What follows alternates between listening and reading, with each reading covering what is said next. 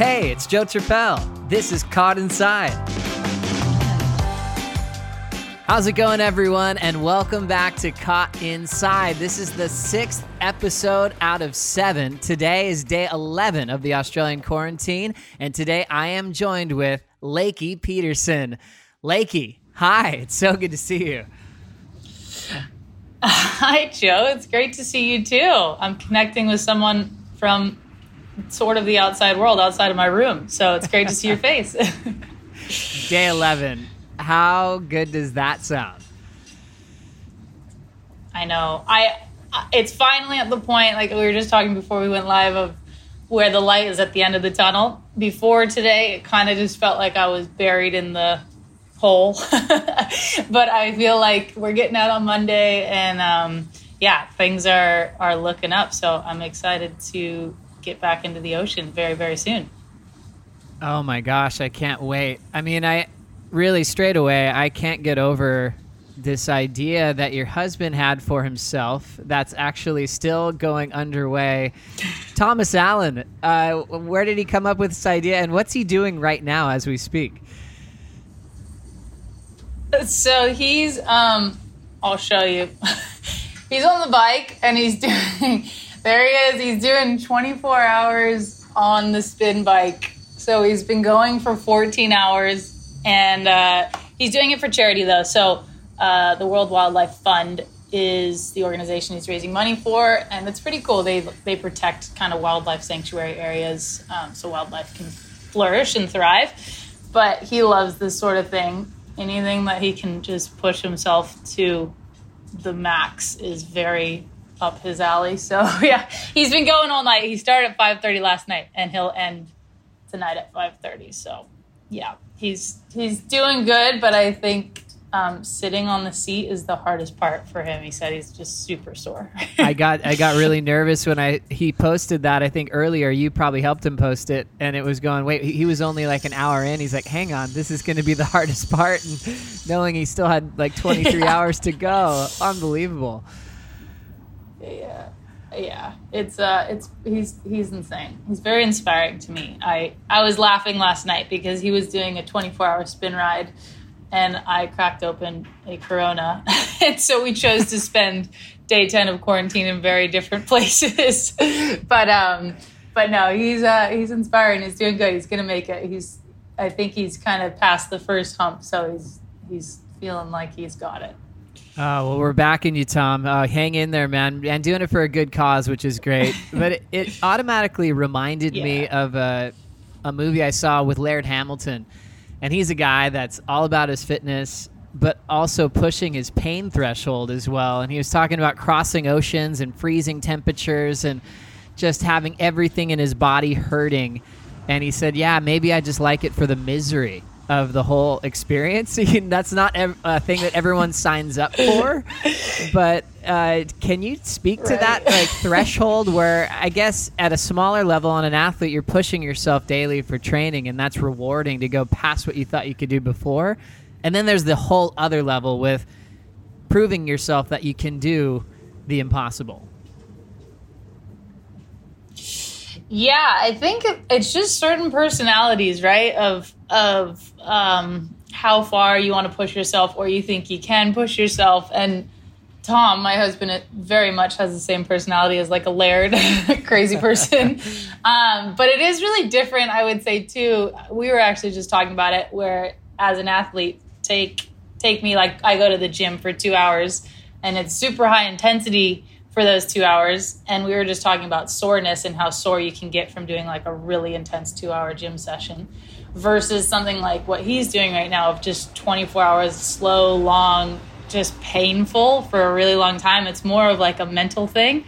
But I feel like it's like the David Goggins type of mentality. You just feel like you can probably do anything after you conquer something like that. So, yeah, I don't know, different personalities. That's not really my personality. I'd rather stick to the 2-hour gym session. So cool. And you two met on tour. He's from the Bells area. Can you tell us about that, how you guys linked up? Yeah, so Tom's from Bells. He literally lives like 2 miles from Bells Beach, so it's right there, which is amazing. But yeah, we met because I was obviously there for the contest quite a few years ago, and we just had some mutual friends who introduced us, and then since then we've been together, which is it's been like 8 years now, which is crazy how fast that went. But it's amazing. Since obviously Tom and I have been together, I've spent way more time in the Bells area outside of just the event, which has been so awesome. It's such a beautiful coastline down there, and the waves are amazing. If you go, like when you're at an event, Joe, and we always obviously just surf the one spot that we're competing at, which is great because it's generally the best spot in that area. But to be able to go to Bells outside of competition now for so long and really just get a feel for more of that coastline and what it has to offer in terms of just waves and people and culture has been really, really cool. I love it down there. It's a shame we won't be going this year, but next year I'm excited to get back to compete, and it just feels like a second home to me at this point. Yeah, pretty cool. And not only that, your husband is from Australia, which is fun in itself, but also at, traditionally one of the stops on tour. So all of a sudden you basically could have a couple of home breaks, especially being close to lowers these days. And then you have your other spot at Bells where that's actually really perfect for your career as well. Yeah, for sure. I also feel like Bells, in terms of just what I needed to work on in my surfing a lot, especially a few years ago, it's a lot more, it's a lot more just power and wind and raw and rugged. I always say it's kind of like an in-between of West Oz and the East Coast of Australia. It's this perfect amount of like more power, more waves, more swell, kind of like a Hawaii vibe in terms of the waves you can get there. And so I think for my surfing, especially, it's just been a really good place for me to be throughout the year and practice and, just improve on things that, in California, you don't get those type of waves. So it's been really nice to kind of have it as like a training ground place as well. It's definitely a close place to my heart. I really appreciate just the whole area down there. It's interesting with this travel lifestyle that's so amazing, and meeting someone you're really into, and then you're like, okay, I'm getting on a plane soon. Maybe I'll see you somewhere around the world, or hopefully we'll keep in touch. And I thought it was so cool when Thomas, we all got to meet him in Maui that year. I think he had just hurt himself and he was on crutches, and we were playing golf, and the guy just had such a positive spirit and outlook, which is still consistent today, where you really get to know the guy. And there was a moment where he like hobbled up to the putting green, hit this like winning putt to like save the day from like 20 plus feet out. And I looked at your face, and I think for a moment for me, I was like, right there, your face was like, yep, he's a keeper. Right there. That's He made the putt. He's a keeper. That's so good. You remember that? That was like that was right when we saw each other for the first time in like 7 months. And, we got to play golf. Were we on your team maybe? Were we doing teams? I know Ronnie was there and a few others, but that was like a heroic 20, 30-foot putt. That was insane. And just the athleticism, obviously, he has, but learning that he couldn't do all the things he was hoping to do being injured, but he was so positive moving forward. Realizing that is he an osteopath? Is that what you call it by trade? Yeah, so... Yeah, he's an osteopath, which we don't have in America. There's not many of them, or they're kind of looked at differently. Whereas in Australia, New Zealand, Europe, they're very popular. But the way I kind of describe it to people who don't know what that is, it's like if you took a physical therapist and a chiropractor and just put it into one person.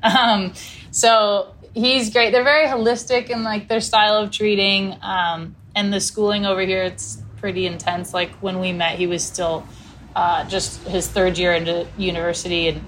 And so I kind of went through the whole journey of his schooling and the testing, and just medical is so intense and obviously nothing in my world, but it's fun to kind of watch Tom. He's the way he thinks. I think being an athlete and growing up as a surfer and a runner really helps him with just his work and how he treats athletes and looks at the body is, I don't know, it's just his awareness and how much he knows about body mechanics is pretty amazing. So also for me, just as a surfer and as a professional athlete, it's really cool because I feel like he can he's really helped me, obviously, with my injuries and my back and just stuff I've had to deal with through my career. But he also can just explain, like, hey, if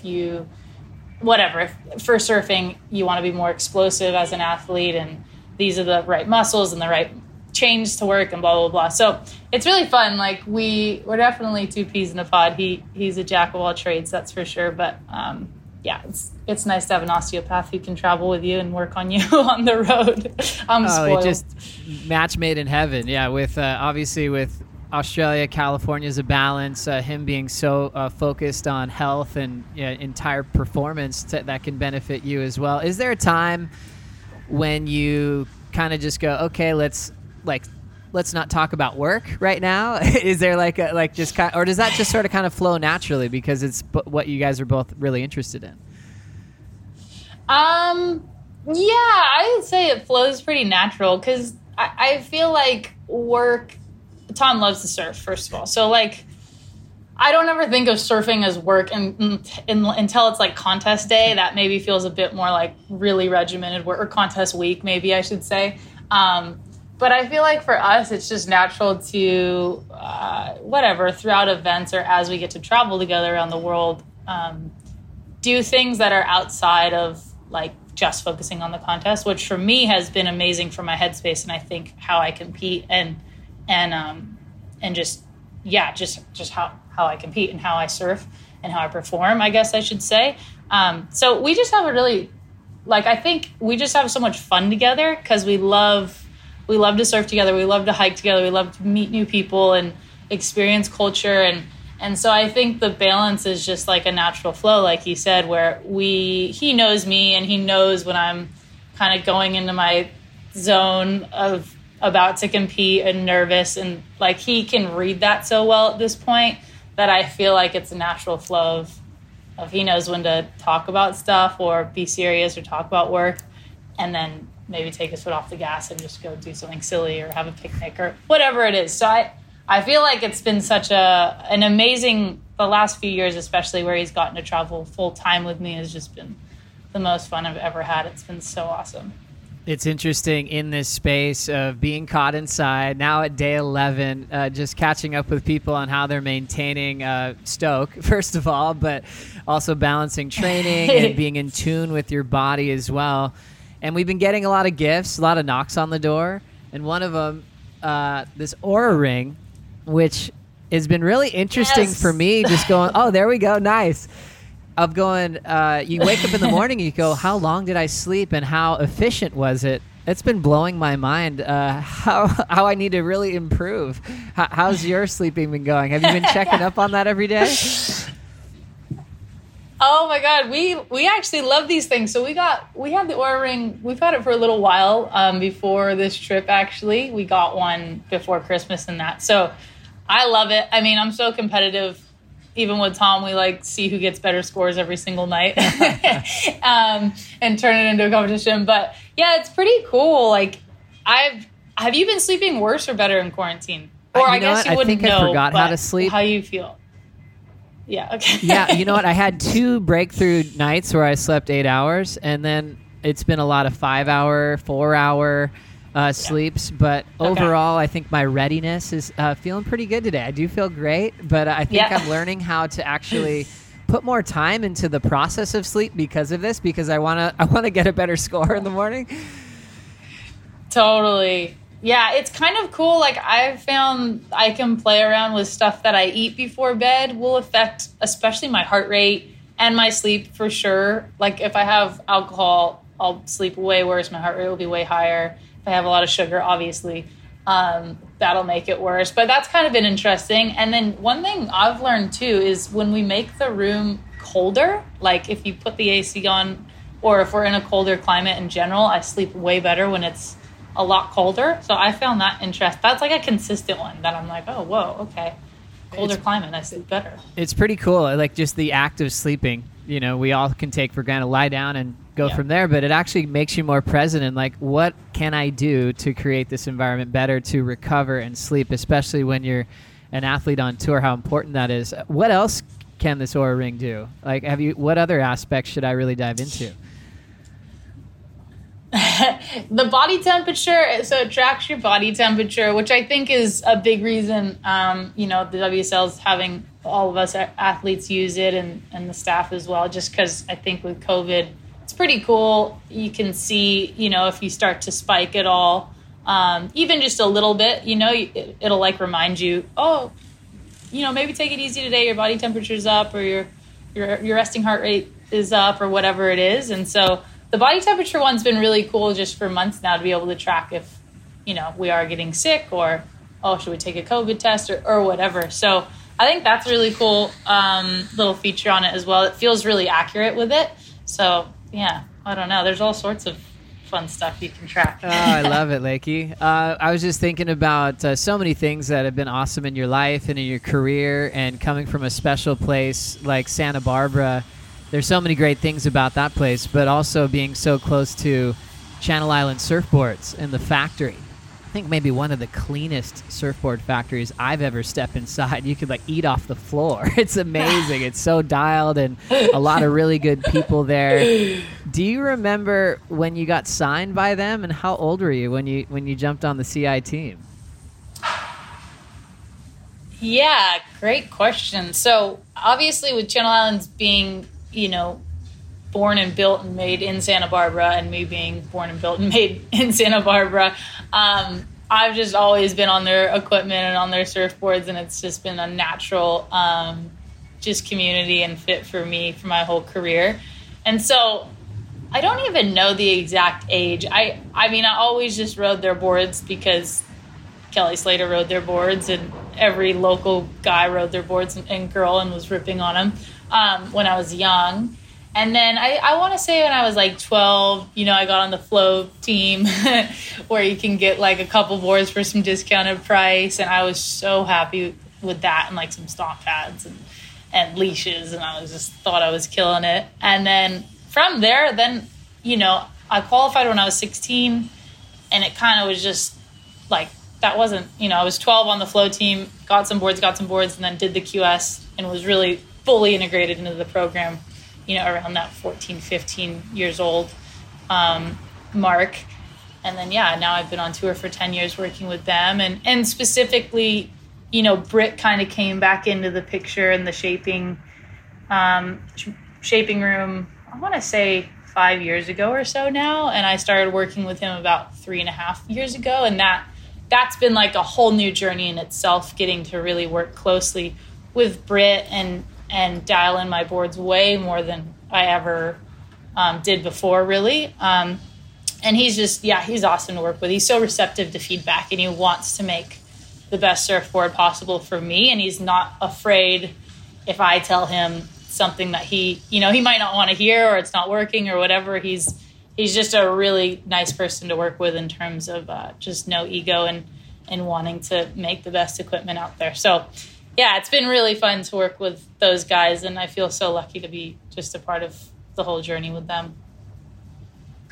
Britt Merrick had such an impression on me when I met him. And heard him speak, I think, before I even knew him, and just listening to him talk and about his life and how open he was about everything he's been through in his journey of being a human being. And he had that powerful kind of impact on me where I was like, oh my gosh, this guy is incredible. What a heart and what a human. He's full hero of mine, outside of the water, just as the person that he is, Yeah, he's awesome. Him and his wife, Kate, they've been amazing to me and Tom, and they're just great people. And, as you said, just been through a lot and seen a lot and done a lot. And I feel the same way. I have so much respect just for Britt and what he's doing in shaping as well. And just his work ethic and dedication to it, and wanting and willingness to be the best in the world at it is really cool. And I think being an athlete and being a surfer, when someone else in your camp is putting in that much effort for you, it makes me want to put in that much more effort as well. Because it's okay, Britt is shaping this many boards for me and breaking his back and working and believes in me. It's the same way I feel about Mike. It's he's willing to show up to the beach every single day at 6 a.m. I'm sure as hell going to get out of bed and make sure I'm there. And it makes me want to work even harder. And so Britt's one of those people that really supports me so much and puts so much effort into my career that it makes me want to do well, for him and for Channel Islands. And I think it's really important to have people like that in your corner and in your life. So it's been cool. Lakey, it's so interesting with the Channel Islands program. There's always this like mystic thing you hear about, like, have you had a board hand-shaped by Al Merrick himself? How hard that is to do, because there's incredible shapers in the stable, obviously, but then there is this, the godfather, the owner, the founder of the whole thing that began this Brandon 69. It's like, how hard is it to get a board shaped by Al himself, and have you had quite a few in your career? You know what? That is such a good question, and I actually have not had a board from Al, and it is one thing I would just love to have. I don't even know if I would write it. I would just want it on the wall because it's Al.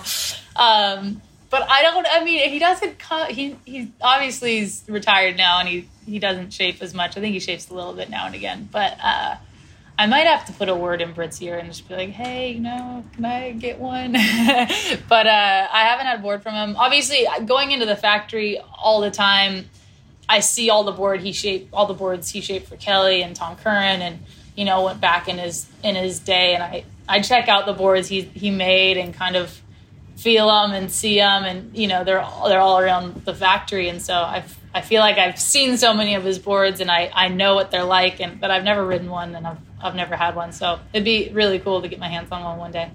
Oh, it's the next step. I think there's a time with Channel Islands and Santa Barbara, even globally, it just felt like the dream to have one. It's like if your first CI surfboard reminded you of the first time you heard the Beatles. It was like so significant. I remember an MX I had. My sister ordered for me. For sure. She was working for ZJ Boarding House. It took like 6 months, and then I finally got it. And it was still to this day one of the most memorable surfboards I've ever had, because it was worth the wait. It was so amazing. Yeah. And like the history you mentioned with so many world titles won on the boards from Tom Curran, from Kelly, from Sofia Milanovic, Adriana de Souza, and then maybe someone close to your backyard. Kim Merrick won on those boards, representing Rincon in California in a world title in '83. Do you see Kim often? Have you ever heard from her? Yeah. Is she still out in the water? Do you know? Yeah, I'm so glad you brought her up. I was going to mention her name as well, because I grew up surfing Rincon, obviously, and growing up as a young girl, I would always see Kim out there. And my mom would be like, oh, that's Kim Merrick, world champ, and I was so young at the time. I would be like, oh, sick. I knew, but I wasn't fully onto her or anything. I didn't actually know, how legit she was and how amazing she was for our sport and Santa Barbara and Channel Islands. And so anyways, and her daughter is always out there and her son as well. They're always surfing Rincon. So I see them a lot now, but I haven't seen her much in recent years out there. I used to see her all the time, but I'd love to surf with her if I get a chance next season at Rincon or something. But I do get to see her daughter Caitlin all the time. And yeah, I think Kim's still ripping. She's awesome. She's obviously just such a local legend and hero, and hero of mine, and I think hero of any woman in surfing, really. She's definitely a fun one to watch, especially at Rincon. She surfs it so beautifully. So it was nice to have her as a young girl, as someone to really look up to and see who's risen to the top of the sport, Isn't it interesting how beautiful Santa Barbara is, the queen of the coast, named Rincon, and how amazing that wave is? And I think people globally kind of go, oh, cool, surf trip for sure. But then they might have found how easy it is to get skunked in Santa Barbara, and how tough it is actually in that part of California to surf every day, and the kind of time you have to spend in your car to actually surf is something that I don't think a lot of people are aware of. Yeah. Oh my gosh. No, they're not. And even Tom, so obviously where he comes from, Bells, is consistent waves all year round. You don't need to go far. There's always swell. And I remember when we first started dating, and the first few times he came to Santa Barbara, he was like, what? Really? What do you mean that, this is your big swell? There would be a big swell, and he'd be like, oh, whoa, okay, it's like 3 foot. It's not, it's not what I was expecting. It's like a big swell. And I think Santa Barbara is just uniquely placed on the California coast, where we have the Channel Islands that block a ton of our swell, and then we don't really get much south swell at all. So it's really pretty much like Rincon. All the points are all wintertime spots. We need a northwest solid ground swell. And even then, you need a lot of groundswell to get in there and kind of get around the corner and wrap into all those points like Rincon. And so, yeah, there is a lot of time spent in the car driving to south, driving to Ventura, driving to Malibu, and then I have a little little condo in San Clemente for the summertime, just because living in Santa Barbara in the summer is pretty brutal if you're a professional surfer and you need to surf every day. So that's fine, because it's been really fun, because I get to be down at Lowers and surf with Caroline and Mike every day. And I feel like I don't really miss a beat there. But growing up, I mean, kudos to my mom. She drove me like, you don't realize when you're like 12, but now I'm like, holy cow, Mom, how did you not break your back? You drove like 4 hours a day to get me to go surfing in Santa Barbara. So yeah, it's a unique place to get swell and to get good waves, but when it all clicks, it's so awesome. There's so many fun waves when there's waves. It's amazing. And that balance of understanding that, yeah, you love home, Santa Barbara, but you kind of need to be in San Clemente. I think you realize that, gosh, a while ago now. So that's a routine, right? Like you're basically majority of your time, would you say, you're in San Clemente, and then you check in with home up north when you can? Yeah, I would say, especially with like our tour schedule, obviously that's kind of changing this year, but a lot of, in past years, our tour, we've had quite a big break in the summertime months for California. And so a lot of my time I've had at home is during the months of summer where I want to be in San Clemente. And then I'll get that like month off in December over Christmas or January, where we'll go home, we'll go back to Santa Barbara and enjoy the winter couple months there before we hit the road again. But yeah, I would say we do spend probably overall more time in San Clemente. It's generally most of the year, and then we're just home for Christmas and New Year's. And yeah, so it's a great balance though. I mean, we kind of have the best of both worlds, because when there's waves up north, we go up north, and when there's waves down south, then we're down south. So I feel like I've figured out a good little program. And then when there's waves in Australia, we go to Australia. That's so a great we life just chase it around. Great life. And it's cool because you got to be a bit of a road warrior when you're in California if you want to really surf good waves on a consistent basis. And we all got to thank your mom, Sue, for getting you down to those big events early, because you got to have really cool run-ins with Sage Erickson, Courtney Conlog, who we're well familiar with on the top 17, this California resurgence of not just one surfer on the top 17, but you've got a crew now. And for them, Courtney and Sage, they were kind of, I feel like, born in the Jersey. They were at it very, very early. And I'm always so impressed with your story of actually starting relatively late for pro surfer terms and having this instant connection with competing and winning and really catching up quickly to the Courtneys and the Sages out there. Yeah, it's weird. I feel like, my family growing up, we grew up obviously near the beach and on the beach, but no one in my family was like a core surfer, really. My mom surfs now and loved it, but it's not like I came from a background of someone who knew how to get me into the surf industry or to push me in that direction. And so yeah, that did make me kind of start later, around 12 years old, of really getting into it, really doing junior events and NSSAs and focusing on it, where like Courtney, like you said, or Sage were kind of born in the Jersey. Sage maybe was a little later too, but yeah, it kind of was this really quick, I think, for my career, like just transition, because I started at 11 and then I won the nationals. Joe, you were commentating, I think, when I was 14. Yeah, you were. That's okay. Right.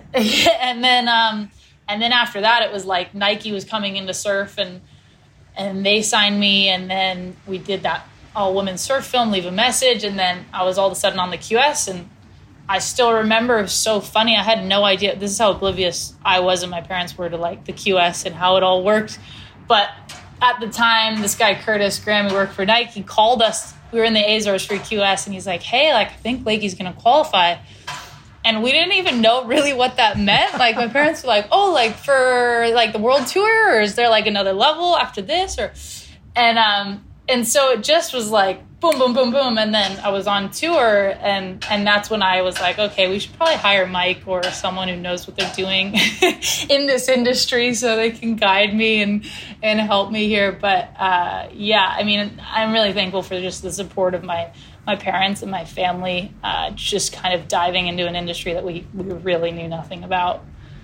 It's impressive. And I mean, documented in your movie 0 to 100, because it really was this crazy fast track, I think, for you all to realize, wait a second, we've got this career that's just running at you. You know, it wasn't something it felt like you had to chase. Yeah. You just had this ability very early, applied yourself, and you kind of had this underdog role in that short period of time where you were winning nationals. Maybe at the time it was like all of these other women or girls you were competing against had all these other accolades. And then you did the big air that was heard around the world, that you landed in the finals. And then you backed up another national title. Then you won USA Champs with another air. And all of a sudden, QS success, and you're on tour. And you're still, you know, quote unquote, a Grom at this time. I appreciate that. I feel like a Grom still. I'm 26 and married. I'm like, oh my gosh, where the heck did life go? But I still feel lucky that I am 26 and I have 10 years of tour experience under my belt, and I'm young in my career relatively. I feel really like thankful, because I'm like, okay, I still have a lot more years to compete, I feel like, and do my best surfing. And I've had so much experience already that you know, I'm really excited for the next few years, because I feel like I'm just kind of coming into my peak and what I can do. And, you know, I've got finally the experience to kind of back it up. I felt like when I first got on tour, I had a lot of time to make up and experience to make up, just because I didn't grow up going to Hawaii. I didn't grow up learning to surf these different types of waves and bigger waves and powerful waves. And so I sort of, once I got on the tour, it was like that was the learning curve, and I was on tour trying to win stuff, win events, win world titles. And so I sort of feel like in recent years, I've come to finally like, okay, I know how to do all that now. I know how to work with that. I know how to surf those waves. I mean, I'm still learning and I have so much to learn, but you know, I'm a little bit more comfortable now, we'll say, but it took me a while. Well, it's impressive, because I think sometimes as a kid, if you in a sport you played, you got the most improved award. Sometimes you'd take it and be like, "Well, what was I bad before?" You know, but you're like, it's probably one of the biggest compliments when you're on the top of the sport in this tight group of women surfers, top 17, and every year you learn a way to bring something better. And I think you accomplish that. It's obvious when you look at rankings and results, and finding a way to grow into the title contender that you are today. But each time looking at an off season and looking for improvement, looking at certain aspects of your surfing and actually bringing something new. And I think you honestly can say that you've accomplished that every season on tour. Thank you. I appreciate you saying that. That certainly is the goal. And that's certainly, I think, where my headspace is at, especially now. I'm like, okay, I want, there's just areas that obviously with anyone, you can never be good enough. There's always something to learn. Kelly Slater has something to learn still, you know? So I think having that perspective always of like, there's more to learn, there's more to get better at, and just personally, and having personal goals of like what I'm exactly trying to improve on and work on as I've found been a better way for me to kind of look at it and progress my surfing and ultimately get better results in competition, instead of being so just results based and everything based off of every single event, everything riding on every single result. I'm a little bit more like, if I just improve my surfing, those results will come. And so I'm going to just turn my focus to X, Y, and Z of my surfing, exactly whatever that is. And that seemed to really work. I mean, obviously since 2018, my results have improved substantially. And so, yeah, it's really fun. Like I love learning, and I love trying to be my best, and I love the challenge of it. So, yeah, it's good. It's great. Before, just a moment ago, you mentioned, like, you know, you haven't hit your peak yet. And I think all athletes probably can feel this, especially in hindsight of their career. When they look back in retrospect, they can go, oh, this was my prime, and kind of define that area where they maybe hit their peak physical strength or peak physical, or their performance level was at the all-time high. And for you, to say like you haven't hit it yet is probably an amazing realization as an athlete who has been on tour for a while now, going, wait, no, I've got more to show. I've got more to give. I can be stronger. I'm still growing into your peak athletic form. What does that feel like over the years of, maybe is it learning how to be more efficient with your training, being wiser with how much you train, and feeling that response in your performance on a wave? And what's that journey been like to grow to maybe one day realize your peak, several years from now on tour? Yeah, that's a great question. I think it just comes with like time and maturity and experiences and learning. Sorry for the noise. There's construction, but I feel like for me, I've always been willing to work hard and show up and put the work out. That's never been a problem for me. Like if there is something I need to do, I will do it. I'll do what it takes. I don't have that lack of motivation that maybe that's what some people struggle with.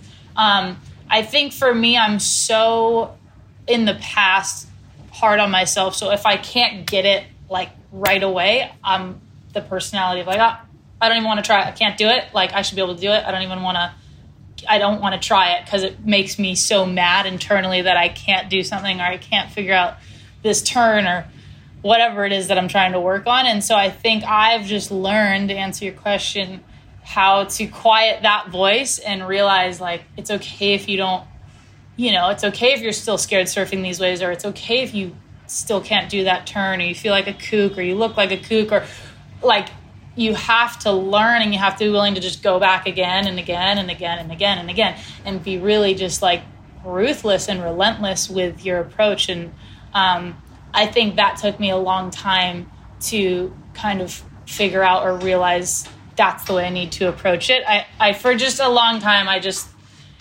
if one thing didn't go right in my mind, I was like, no, I don't even want to try. It makes me too mad. So yeah, I think I'm a lot more just open-minded with my approach to learning and trying. And, I'm not quite as hard on myself. I still am very hard on myself, but I think I'm much more open-minded to it now. And it's been fun.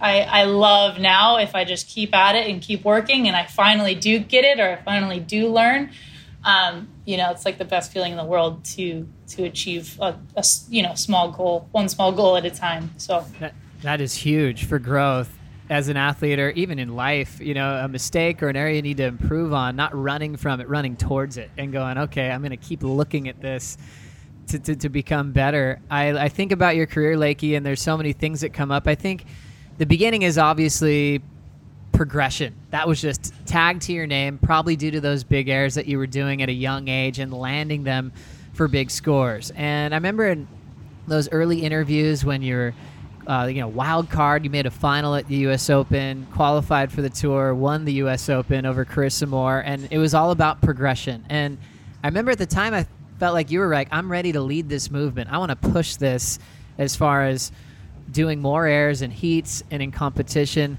Looking to where you are today, are you still just as focused on leading that charge as far as above the lip surfing and that really high performance progressive act on the top 17? Yeah, I'm stoked you asked that, because I feel the same. I feel like my junior career and my QS, when I was on the QS, I was really known for that niche of progression and airs and being that girl, trying that stuff. And then I feel like the tour is all of a sudden it's like, okay, it's about really making heats and winning heats. And I had to I would say that was never my strong point. Like how to surf a heat and just like ocean awareness was the hardest thing for me. I more had this natural ability to surf and do airs, and I could surf good, but then putting it together and in a heat and strategy was really, it still is hard for me, and something I need to constantly work on. And so I feel like my shift went from this progression side of things a little bit more to like, how do I win heats? And how do I take the surfing that I have to turn it into scores and figure that part of the puzzle out? And so I think that took up a lot of my career, and I feel like I've really figured that out a lot more, still working on it, but way better than I was. And so now I feel like I can kind of do want to go back to that progression and just my surfing and the air game. I think seeing all these young girls doing huge airs kind of fires me up, because I'm like, okay, I'm still not too old to like learn that stuff. I still have, time left, and I just don't want to look back on my career and be like, oh, I should have, would have, could have. I should have put more time into that. But I just feel like I had so many other things I needed to really improve on for solid contest surfing first.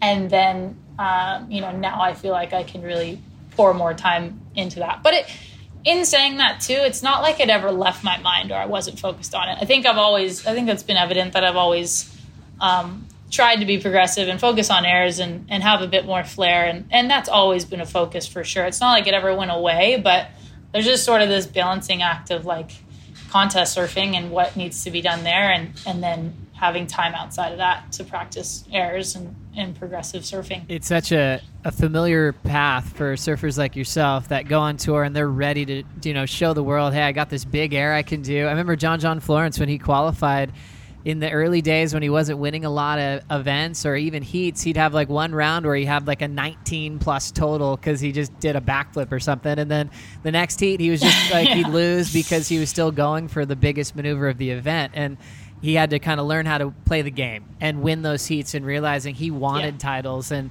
to find the whole balancing act. And it's cool to have that growth, and a lot of surfers like yourself that get on tour and you're like, I have this, I want to show the world, but wait a second, I do want to play the game, I do want titles, and have that growth of overall performance really come to play.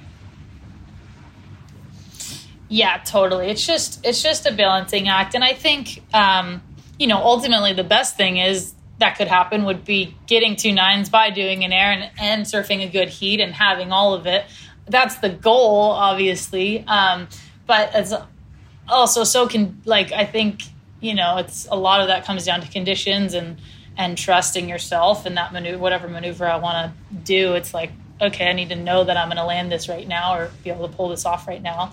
Yeah, I don't know. It's just a balancing act. It's a funny one, but it's certainly fun. I mean, it's awesome to be progressive and, continually try and better myself in that area. What's interesting, Lakey, is my favorite maneuver that you do now is your frontside wrap. Oh my gosh, that thing just got so powerful. It was so dynamic, and you were just using it. Oh, wait, I think the nurse is calling real quick. Okay, good timing, Lakey. We're going to take a quick break. We'll be back with Caught Inside right after this. And we're back. Lakey Peterson. The nurse calls all the time, right? They check in on us every day, and they want to see how we're feeling. And it's not just like physical symptoms. They also want to know how your mental health is. It's a nice catch-up every day. Yeah, sorry about that. They do. They call every morning around 9:30 or 10. And it is nice. It's like, oh, someone cares. But yeah, they're good. They're good about doing the checkup. No symptoms. Mental health is good. We're still kicking. Yeah, and what we were getting to before the break was dissecting parts of your surfing. Specifically, in my opinion, your frontside carve is so dangerous, and I saw huge improvements with power, control, everything, speed. It's an incredibly dynamic maneuver that's given you a lot of excellent scores. Break that down for us on how you looked at that specific maneuver and how you began the process of making it so incredible. Thank you. I do feel like that's my strength at this point as well. I think that's become evident that's on right-hand point breaks where I get a lot of my points. But I don't know, because I do feel like when I came into the 2018 season, all of a sudden I was like 20% better at surfing, and at that maneuver specifically, just talking about that, and I don't know what to attribute that to, because I've always surfed right points. I've always had a strong style probably, but that year we went to Bell's like 2.5 months before Snapper was supposed to start, and I just surfed so like I was able to surf like 2 or 3 times a day every single day so consistently and so easily, and I feel like being at Bell's and being at Winky and just having that repetition like over and over and over for 2.5 months really I don't know, I think it just really ironed out a lot of things in my surfing, and I think it really ironed out that turn specifically, like that forehand wrap and carve. And I think on the women's side of things too, I've really focused on just in my training in the gym, like being very explosive and having a lot of power, and I think as a woman, that's something you have to work at a little bit more than what a male would have to work at it at. And so it's something I've really focused on with just my training on land. And I think that really contributed into the water with that move in particular, because it's really explosive, kind of intense maneuver in some ways. And so I don't know if it was just a bit of both, surfing Winky Pop every day and training hard. It's just a maneuver too. When you're watching someone surf and it pops out as something like, I'm imagining how good that would feel for you to execute a clean rail hook like that. It's so rewarding, and probably the most rewarding time when you applied it is one frontside carve in particular that got you in the 9+, almost a perfect 10 at the main break of Margaret River to compete against a rival at the time of the greatest on tour, Stephanie Gilmore, in unbelievable conditions. That was such an impactful moment for you to actually get a win off Steph. That was obviously the first point. Showcase your power game, and then also to be doing it at Margaret River, which had given you trouble in the early years of your career. It just felt like such a huge, powerful moment beyond the turn itself of this turning point for Lakey Peterson. Yeah, it was for sure. I think I don't know if that point I had never beat Steph. So there was that was just bugging me so bad. And then obviously like being at Margaret's, and it was a wave that's been hard for me, the bump and the wind and the size and just the weirdness of it. And then, I guess just that maneuver and everything, like you said, just coming together perfectly. And that wave, the first wave in my heat was the best wave I had in that heat. And that's probably, I think, the turn you're thinking of, or that the specific wave you're thinking of. But it was just, I remember just starting a heat like that for your confidence is the best thing ever. Because if you get like a 9 off the bat and you felt good about it, it's like, for me at least, and I would assume for everyone, that is really when someone can get on a roll and run with it. And I felt like for that event, that's, even though it was later, it was the quarterfinals, it was later into the event, it was like, oh, okay, I can do this. I can get big scores out here. Like, I can do that turn out here. I can apply it. And it just took that one little moment for it all to kind of come together, and mentally for me to realize how to surf that wave and that I can do that and get those scores. And so, yeah, that was a great heat for me, for my career in general. It was definitely one I won't forget for a while.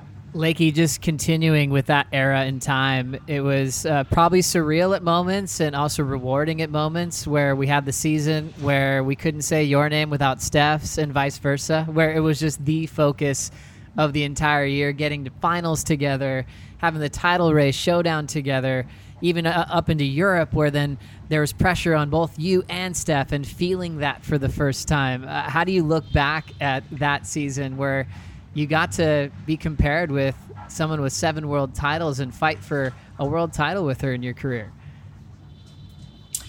Yeah, I mean, it's an honor to even be in that conversation with her, with Steph. And I remember coming into Europe, she had a really solid lead, and then she lost a heat, and I had such an opportunity to gain a lot of valuable points before heading to Hawaii. And I was like, oh my gosh, this is my chance. And I was a few heats after her, and I lost the heat. And it's so funny looking back on it now.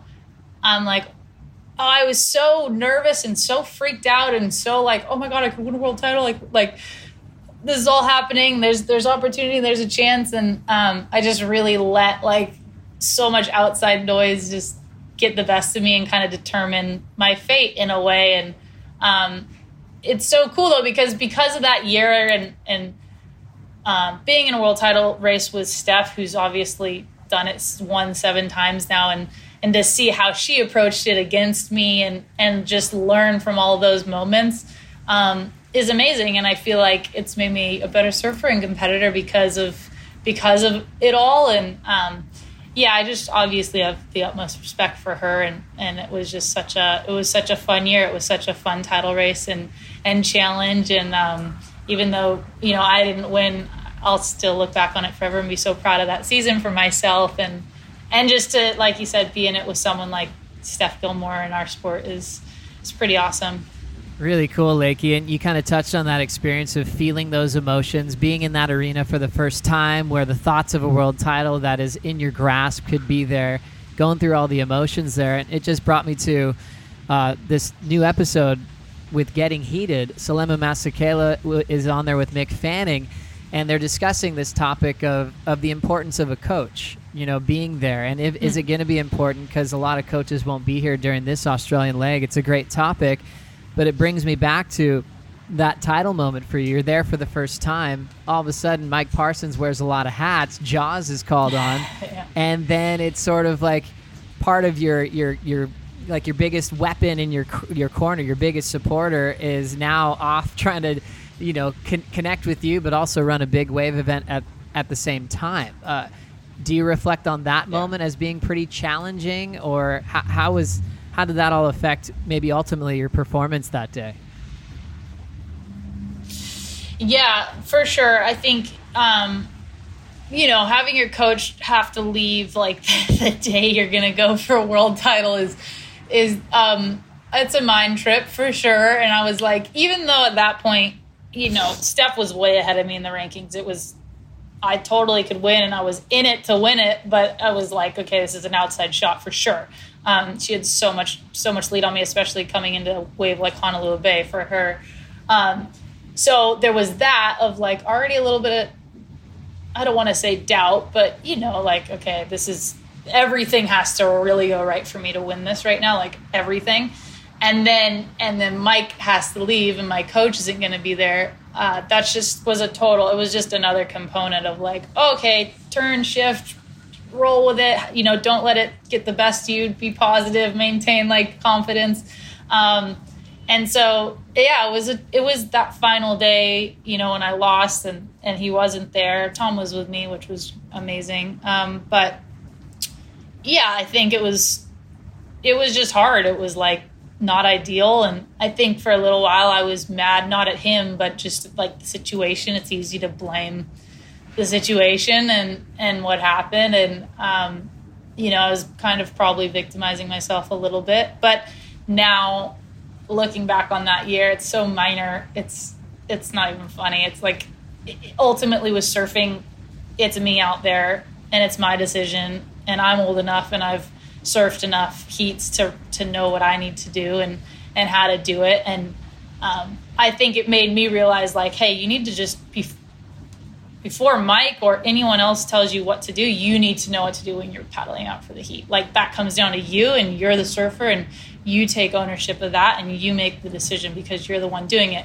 No matter if it's Mike Parsons, who's the guru of all gurus, telling you what to do, like I need to make those decisions first for myself, and he's just there to kind of back that up. And so I think it really taught me that, like, okay, and then since then, I've really taken it upon myself to watch the conditions way more by myself, even when he's at events, like I'll go down without him, or I'll go down way before him, before he even comes down, and just watch it. And it's turned into more of him telling me what to do, and now it's more like we just talk about it, and I'll be like, hey, okay, this is what I see. This is what I think they're scoring. This is the waves I think are best for me.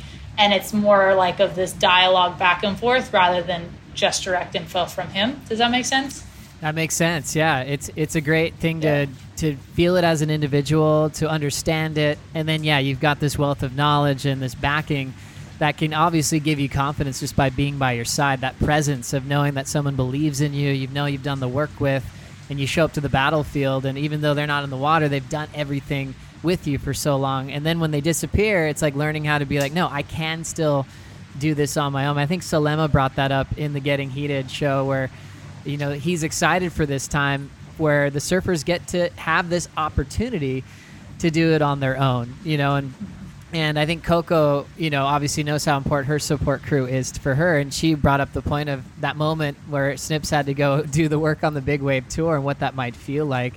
So now, as we get up to where we are today with 4 events coming up, rapid fire in Australia, Mike Parsons is not here, correct? And so how are you feeling about that, and what will that be like to enter these 4 events on your own? Yeah. So Mike is not here. He's home. He stayed home with his family, and I don't blame him. But I think I'm excited. First of all, I'm so excited. I'm so excited to be back into the Jersey soon, and to have 4 events on the horizon, and a little bit of what feels like certainty is just awesome. And so I feel great. I'm not really worried that Mike isn't here with me. I will be talking to him over the phone a fair amount, and I'm going to send him footage before the event. And so I'll be talking to him back in California. But, you know, I think since that day on Maui, I've also done a few more events without Mike, and just me and Tom, or just me, Brazil. When I got second to Steph, I was by myself. J-Bay, I was just with Tom the last year. And so I feel like there's been more events now where I've just been solo or just with Tom, and I've done really well. And so I have a lot more confidence just in myself and my ability and kind of my program, even when Mike isn't, you know, there. Obviously, it's ideal to have him with me, but I've finaled and I've done some of my best surfing, you know, without him by my side. So I'm excited. I'm stoked. I feel like we did a ton of work before I left. I was working with Snips a ton and running heats, and I just know what I need to do. So, yeah, I'm super stoked. Let's just go backwards a little bit. Just talk about meeting Mike Parsons and what he means to you. Your relationship looks incredible, from like a best friend, an uncle almost, but a manager, a coach. He ticks a lot of boxes for you in your life. Tell us about meeting him and what it's been like working with such a legend. Oh, yeah. Mike is, like, him and his wife Tara and his son Grant are like my family. I honestly feel like they're family to me and to Tom. And, you know, with Mike, when I first started, the reason I started working with him is because when I was 14, I was surfing lowers a ton, and as we spoke about earlier, like, my family knew nothing about the industry, nothing about coaching, nothing. And I knew Dino, and because I surfed with Brother a ton, it was with Brother. I was doing NSSAs with him, and he was kind of all the rage at that time. And so Dino, I asked if he could help me out a little bit. And so he was like helping me out at lowers, just giving me some pointers. And Mike obviously worked with Brother at that time. I had no idea who Mike was. And so then Dino introduced me to Mike, and you know, I started working with Mike full time, and kind of here we are, whatever. We've been working together for like 13 years now. And so that's kind of like organically how it happened with working with Snips. And we do have just such a awesome relationship. I just feel like I can trust him so much with what he tells me. And I also feel like with working on bigger waves and stuff like that with him, I know he would never put me in a situation that he thinks I can't handle. And so I think that just in terms of outside of competition, like working on other stuff, I just know I've felt so confident, like whatever he is telling me I can do or should do, I know I can do it. I know he wouldn't tell me I could do something if I couldn't. And so I think that's just been really cool. Particularly I'm speaking to bigger waves or more waves of consequence. I think that's just been really cool, though, to have someone I can trust that much in terms of a coach and in that way. And obviously, contest-wise, it's awesome. He knows the surf forecast better than anyone else in the entire world. He's pretty much still contest director. If you ever see him at an event, it's all anyone asks him. Snips, what's the forecast? What's it looking like? I even have all the girls ask me, what's Snips saying? What's Snips saying? And so, he kind of is jack of all trades in the surfing world. I feel like, with knowing conditions, knowing spots, he's been everywhere there is to be, and then also just coaching and technique. He's so on it. So yeah, I feel really lucky to have been able to work with Mike for as long as I have, and have him in my corner. And I certainly wouldn't be where I am today without his guidance or advice. That's for sure. It's amazing. Like when you paddle out anywhere in the world and all of a sudden you see Mike in the water, you're like, I did it. I'm in the right place. Like, this is where I'm supposed to be surfing today, because he's always on it. Yeah. Caroline and I always joke that, like, whenever Mike's with us, we always get the best waves. Even if it's the worst day of the year, we always are like, how did we get good waves today? It's so bad. It's like 1 foot and onshore everywhere. You're making day 11 incredible for me. We're seeing the light. We're going to be out in the real world soon, and that is going to be incredible. Wow, I can't wait. It's been fun talking about your career, your perspective, so much you've learned, and you're going to apply to another great season on tour. You're currently 5th in the world. And we're running into a 4-pack of events that will have some probably fresh feelings for you, and maybe some familiar feelings as well, especially with Margaret River and being a former champ there. And you've had a couple of showings at Newcastle, and then back to Parsons. You look at the list there. He's the last guy to win back at the CT format. So I still feel like you're going to be running into Newcastle with a lot of positives. How is your experience at that wave, and how you think it's going to end up for the viewers watching online? Yeah, I'm excited. You know, I think having Newcastle and having Narrabeen as beach breaks definitely changes up the year a little bit compared to right points. You know, you kind of replace Snapper and Bells, which are both right points. And so I'm excited. I think beach breaks bring a totally different opportunity. I'm stoked to have maybe a chance to go left a little bit too, if there's a left bank anywhere. I feel like my backhand's always been a strength, but I don't get to showcase it too often. And yes, Snips is the former champ of Newcastle. Don't forget it. So I'll be talking to him a lot and getting some pointers from him. But I feel great. I think I'm in a much better headspace than I was at even Honolulu. So I'm excited, and I think it's going to be awesome. Also, when you look at a camp that a surfer has, and like a coach's stable a bit, I mean, you guys were able to jump into the crew, a young surfer named Caroline Marks, which was really exciting with all the talent that she's bringing to the top 17, already winning events. And then someone who's in your sparring crew ends up battling with you for titles as well. I saw how happy that you were that she was able to make it here after a couple of days of testing to get here to compete. How has Caroline pushed you in the lead up to events, and how excited are you for her that she's going to be here for all 4 Australian events?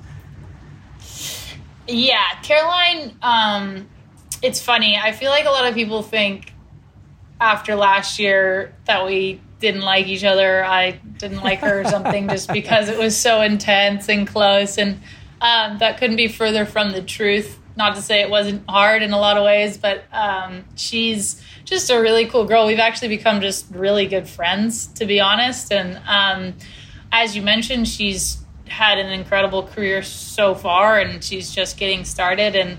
And so I think for me, like, I'm competitive, and I want to beat her, and I want to win, and she wants to beat me, and she wants to win. And so I think in terms of just my perspective, it's really pushed me a lot. I think she's kind of the fire that I needed.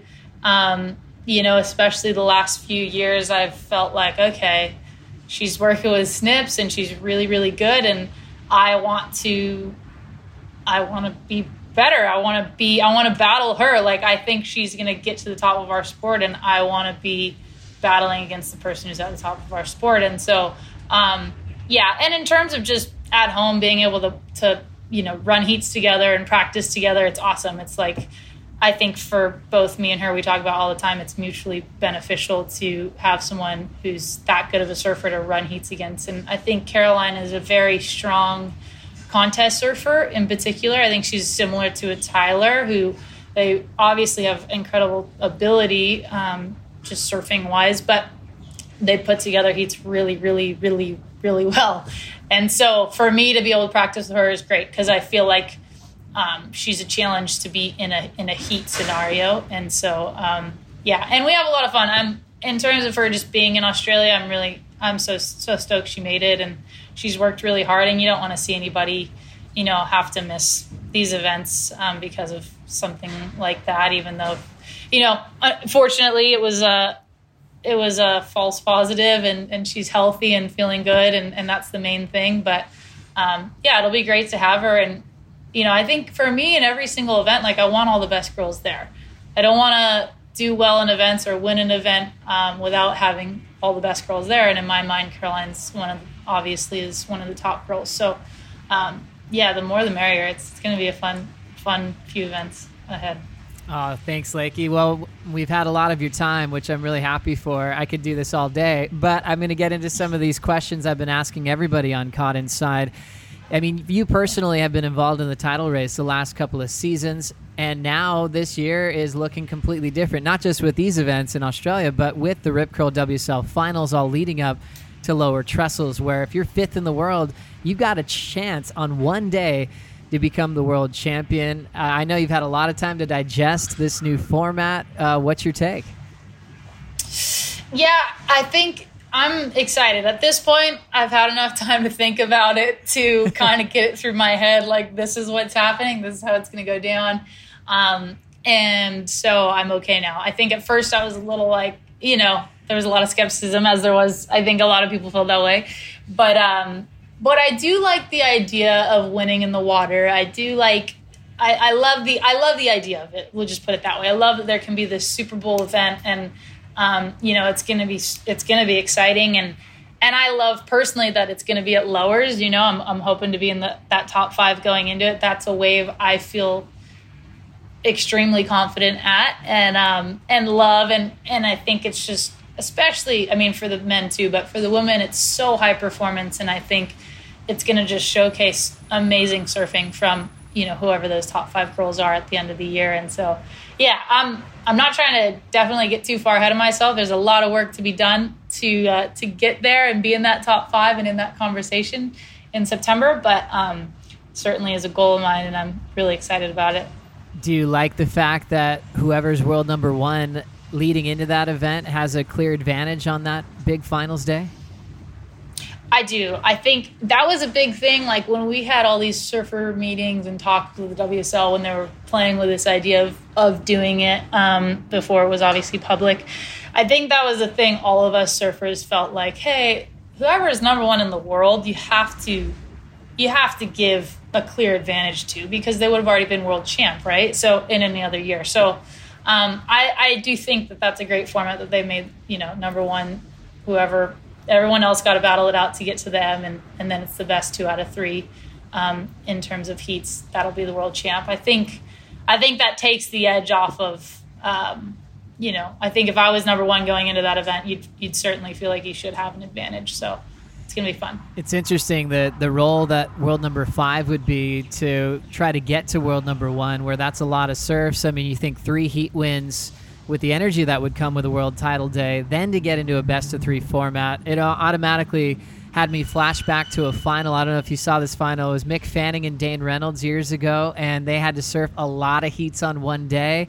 I think Dane got hooked up to an IV before to hydrate because it was such a massive day, and Mick, being the machine that he was, just was never going to run out of gas. And some people were like, oh, that's a lot of heats. That's a lot of heats. It reminded me of that because it's happened before.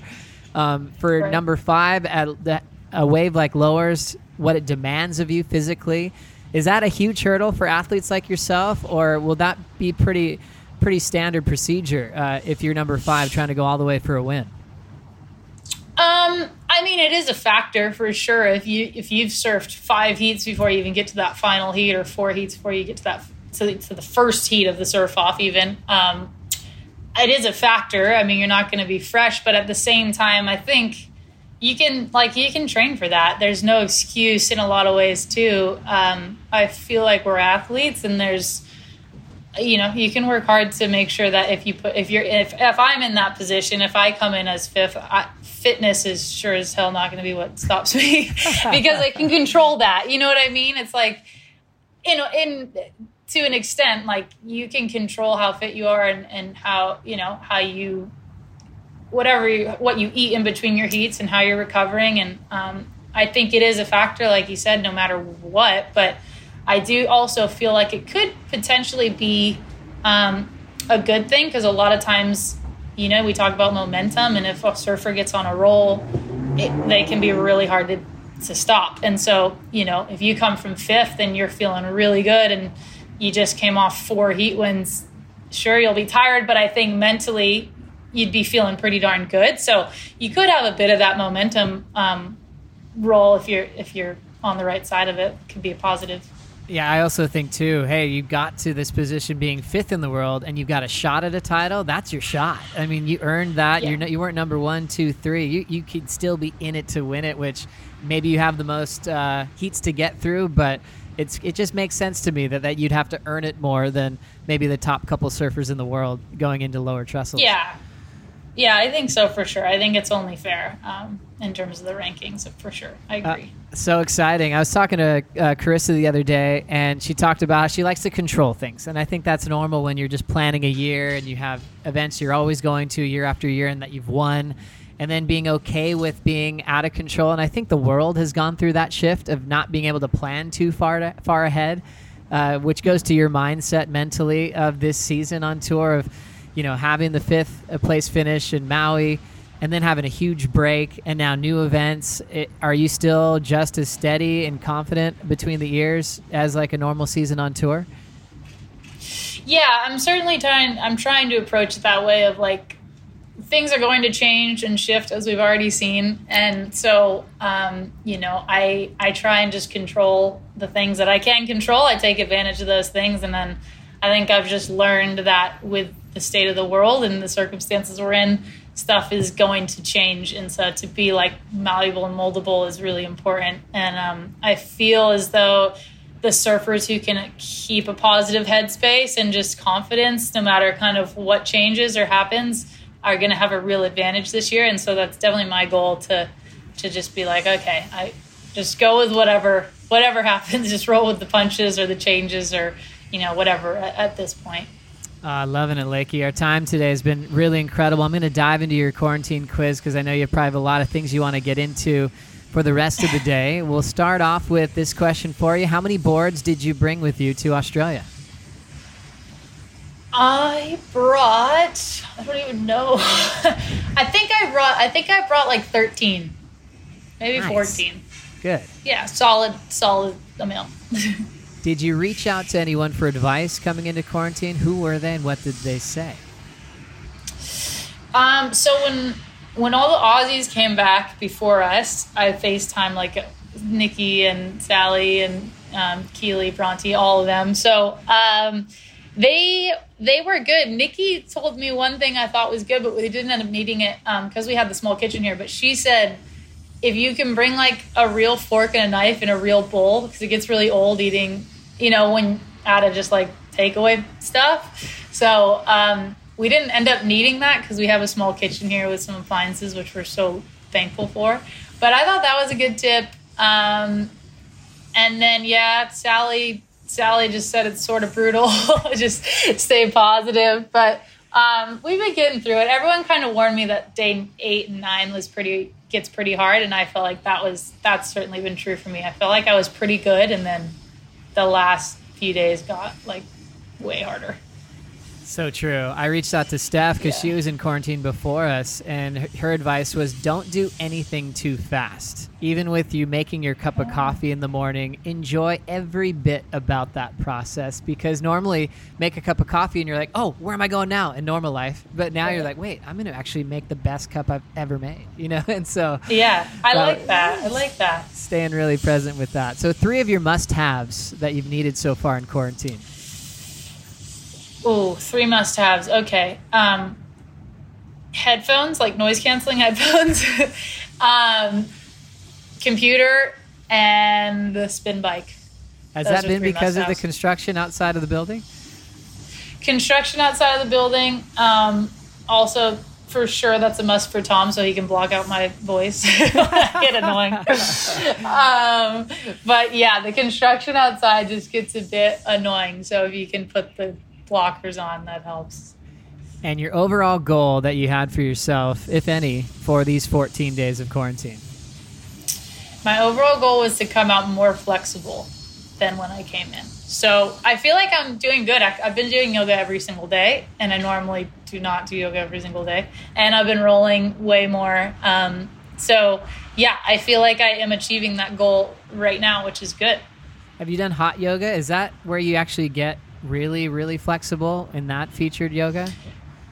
Yeah, I think it is. I have done it in the past, but not for a while, actually. I do like it, though. It's pretty intense. It's hard. Hot yoga is gnarly. Make sure you're hydrated. Yeah, okay. Yeah. Your big charter flight trivia, there's been some fun ones. This is the massive one where Jack Robinson guessed 11 nationalities on the charter flight. There's 92 board bags on this flight. It's been fun to just get all these little insights what happened on this airplane. So for yours, Lakey, it's what was the highest number of surfboards checked in by a passenger on the WSL charter flight? So who checked in the most boards? Boards or board bags? Boards, actual surfboards. I'm going to say Jordy Smith with 23. Ooh, wow. Well, by our notes, we might have to double check this. We have 3 surfers checked in at a total of 18. But did Jordy maybe bring more than was on the... Okay. Do you have more insight for us with that? Lyndall, I think I don't know, though, because Lyndall, I was speaking to her, Jordy's wife, obviously, before we got on the plane. And she said Jordy brought 23 boards. So that's the only reason I know that. So check it. She might be wrong, but well, I'm just I think there's going something off his to wife's... that because we have all of our stats that we got from this charter thing, you know? And then when we're going into the board bag question, I saw how many boards John had checked in. I was like, hang on. He had 3 board bags because he, Brandon was carrying one for him, Wasserman, his wife was dragging one. So I was like, I think there was sort of some sneaky ways to actually pack your board with some extra equipment for sure. Right. I'm going to follow back with another question for you because I feel like we need to do some more investigative research on the amount of boards on the flight. Okay, dude, check it out. I don't know. I feel like I might be right, but I don't know. I'm gonna find that out. Lakey, we've had a blast with you. Can we get a quick update on how your husband's doing right now before we let you go? He looks like he's super tired. Baby, okay? How you doing?